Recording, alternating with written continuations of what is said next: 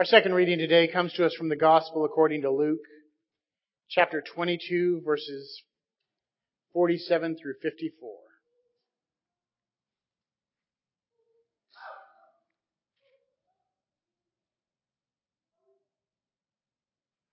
While he was still speaking, suddenly a crowd came, and the one called Judas, one of the 12, was leading them. He approached Jesus to kiss him. But Jesus said to him, "Judas, is it with a kiss that you're betraying the Son of Man?" When those who were around him saw what was coming, they asked, "Lord, should we strike them with the sword?"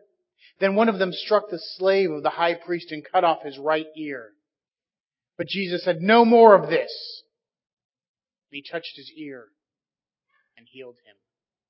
Then Jesus said to the chief priests, the officers of the temple police, and the elders who'd come for him, "Have you come with swords and clubs as if I were a bandit? When I was with you day after day in the temple, you did not lay hands on me. But this is your hour and the power of darkness." Then they seized him and led him away, bringing him into the high priest's house. This ends the reading of God's holy word. May God add many blessings to the hearing of it. The grass withers and the flowers fade, but the word of the Lord endures forever. Let us pray. Gracious and loving God, we have come into your house and gathered in your name to worship you. Enable us to hear your call in our lives. May the words of my mouth and the meditation of our hearts here together be found pleasing and acceptable in your sight. Our Lord, our rock, our Redeemer. Amen. Friends, last Sunday after church, I got in the car and I started it. Makes sense. And the radio came on, as it does when you start the car. And I don't remember if it was on NPR or it was on WTOP. It depends who drove it last, Heather or I. And the news came on. And my heart sank, as it has so often recently when reading the news or listening to the news or watching the news. There had been another shooting in Baton Rouge. 3 police officers killed, 3 more injured, 1 shooter dead, maybe more on the run. They didn't know yet how many suspects there were. And this capped 2 weeks of violence that had started in Baton Rouge, when a man being arrested was killed. And then there was the shooting in Minnesota, where a man reaching for his identification was shot by a police officer. And then in Dallas, a sniper took out 5 police officers during a Black Lives Matter protest. And more violence, and more death, and more violence, and more death. And this is on the heels of the shooting at the Pulse nightclub just a few weeks earlier. It's become more than I can take. So many lives lost needlessly. Crime in the United States is at almost an all-time low, but you would never know it by listening to the news. About how hearing these individuals and these people being killed, being shot. These lives lost. These families who will never see their loved ones again. These have had more ramifications than just that. They've had society-wide justifications. It's created more division in our society than ever before. African American versus police officers, liberal versus conservative, gay versus straight, pro-gun versus anti-gun, Black Lives Matter versus All Lives Matter versus Blue Lives Matter. Division upon division upon division. And the division leads to violence and leads to antipathy. And our society starts to crumble.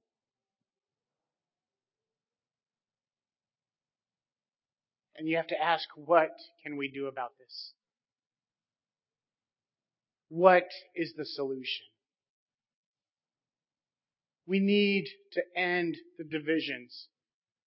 We need to realize that when somebody says Black Lives Matter, they aren't saying Black Lives Matter only or Black Lives Matter more, but that Black lives are in danger and need attention right now. We need to realize that police officers work in a very stressful and dangerous job. They put their lives on their line every day to protect our society, and most of them are good, wonderful people. But above all, we need to remember that the actions of a few do not represent a group as a whole. I don't care if they're black, white, Latino, police, street thug, conservative, liberal, gay, straight. I don't care what they are. The actions of a few do not represent that group as a whole. And we need to remember that just because someone looks differently than us, talks differently than us, or heaven forbid, thinks differently from us, that does not make them the enemy. So what do we do? As followers of Christ, as we so often do, we look to Christ. In today's scripture reading, Jesus is in the garden following the Last Supper, the Passover meal, and He's there with His disciples. When a crowd comes with Judas leading them, and there's police, and there's temple officials, and there's temple officials' slaves, and they've come to arrest Christ. And imagine how the disciples felt. Jesus has been foretelling His betrayal, His arrest, His death for months now, and they haven't listened. But here it is, it's coming true. And the crowds have come to arrest Him. And they feel threatened. And so a disciple, the Gospel of John tells us it's Peter, pulls out his sword and swings at one of the people. It's a slave of one of the temple officials and cuts off his ear. You can easily see how this violence could quickly beget more violence. Violence against the authorities could cause the authorities to be riled up and attack the disciples, to arrest them, to enslave them, to imprison them. They threatened one of their own. They attacked one of their own. How would they respond? The temple officials were on guard. The disciples were on guard. Tensions were high. And all it took is that one spark of violence to create a fire. But then there's Jesus. And Jesus sees another way. And Jesus knows that conflict, that violence is not the answer. So He commands Peter to put his sword away. But He knows that's not enough. So He reaches out and He heals the injured man. He reaches out and heals the divisions that the violence has created. He diffuses the situation and leads forward another way. One that does not result in conflict, does not result in violence, does not result in dismemberment or death. But one that comes from reaching across the proverbial aisle and offering a healing touch.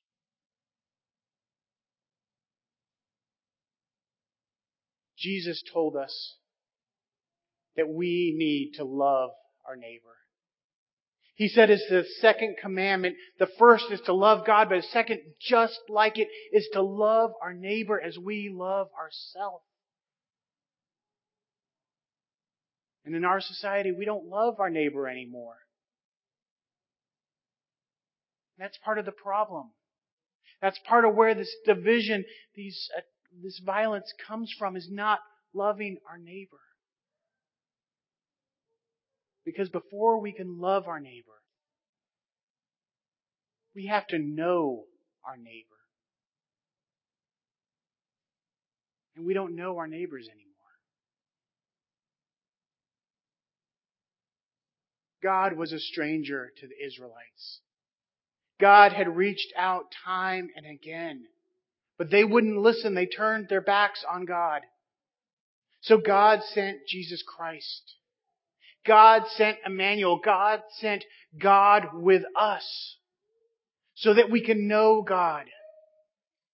So we could stand with God. So God could stand with us. Before we can love somebody, we have to know somebody. And that's why Christ was the incarnate of God's love. So that we can know God, so we can love God. So we, again, should follow Christ's example. We should seek to know our neighbors so that we can love our neighbors.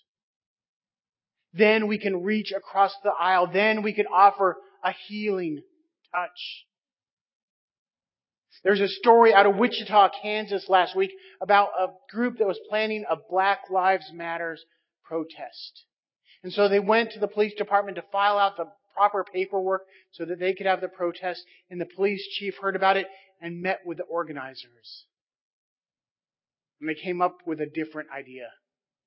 Instead of having a Black Lives Matter protest, they decided to have a community-wide cookout. And it was the people who would have been at the protest. It was the people from the neighborhood. It was the police department. And they engaged in honest and painful discussions. The first question asked by the would-be protesters were, are you trying to buy us with food? And the chief said, no, we're trying to get to know you. And they started building those bridges. And they started reaching across with those healing touches. I read a blog article by a woman by name of Hiva Akbar, who's a Spanish Muslim woman who was on a flight from Madrid to London recently. And there was a delay. They were on the runway for about 40 minutes. And during this time, she got a text from someone who she was organizing a Islamic gathering with, who said that the van where they kept all their supplies had been broken into and a lot of stuff had been stolen.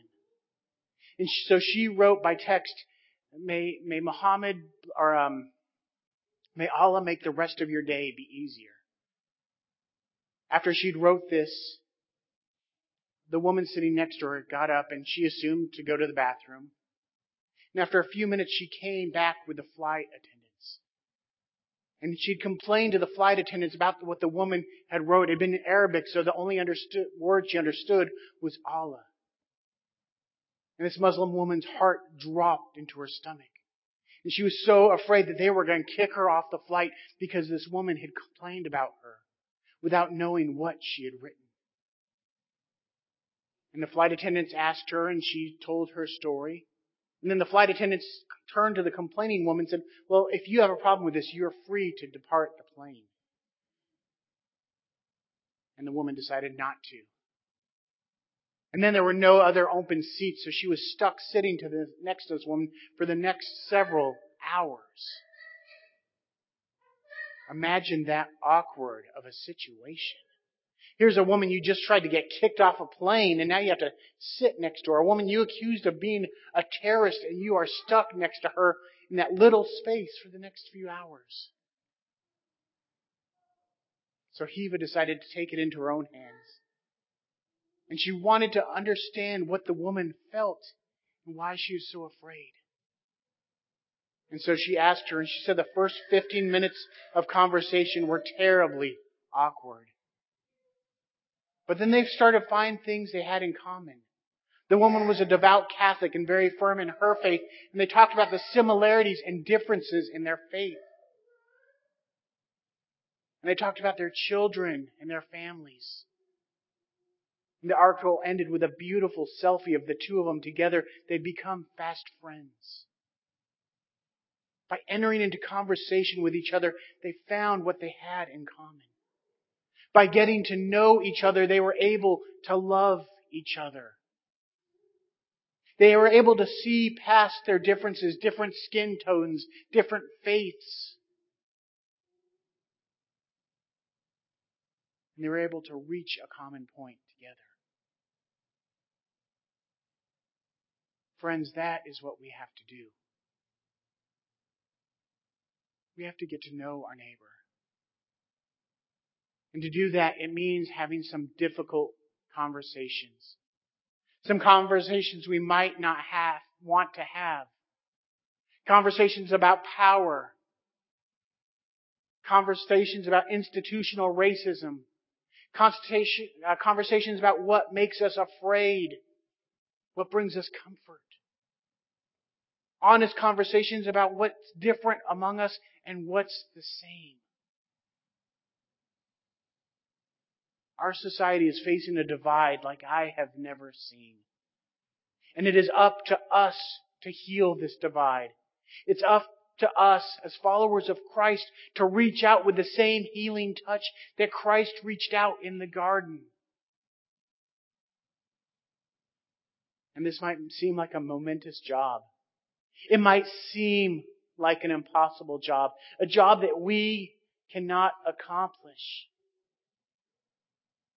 Remember, Scripture also says, if you have the faith of a mustard seed, you can move mountains. If you have the faith, our faith can move mountains. But we need to not be surprised when God hands us a shovel. Because our faith calls us to get to work. To get in the down and dirty. To work to move that mountain. God can move the mountain, but God's going to do it through us. God can heal this divide, but God is going to do it through us. We are going to do it by following the examples of Christ. By loving our neighbor, but first knowing our neighbor. So I implore you, learn, meet, get to know somebody different than you. Get to know somebody of a different race, a different nationality, someone who speaks a different language, a different gender, a different socioeconomic background, a different sexual orientation, someone different than you. Get to know your neighbors. And when you know them, you can grow to love them. And it's through that love that the divide will be healed. The gap will be closed. Friends, there are Christians in this world that worship differently than us, that look differently than us, that speak differently than us, that smell differently than us. There are people of different socioeconomic backgrounds. But we all gather around one table.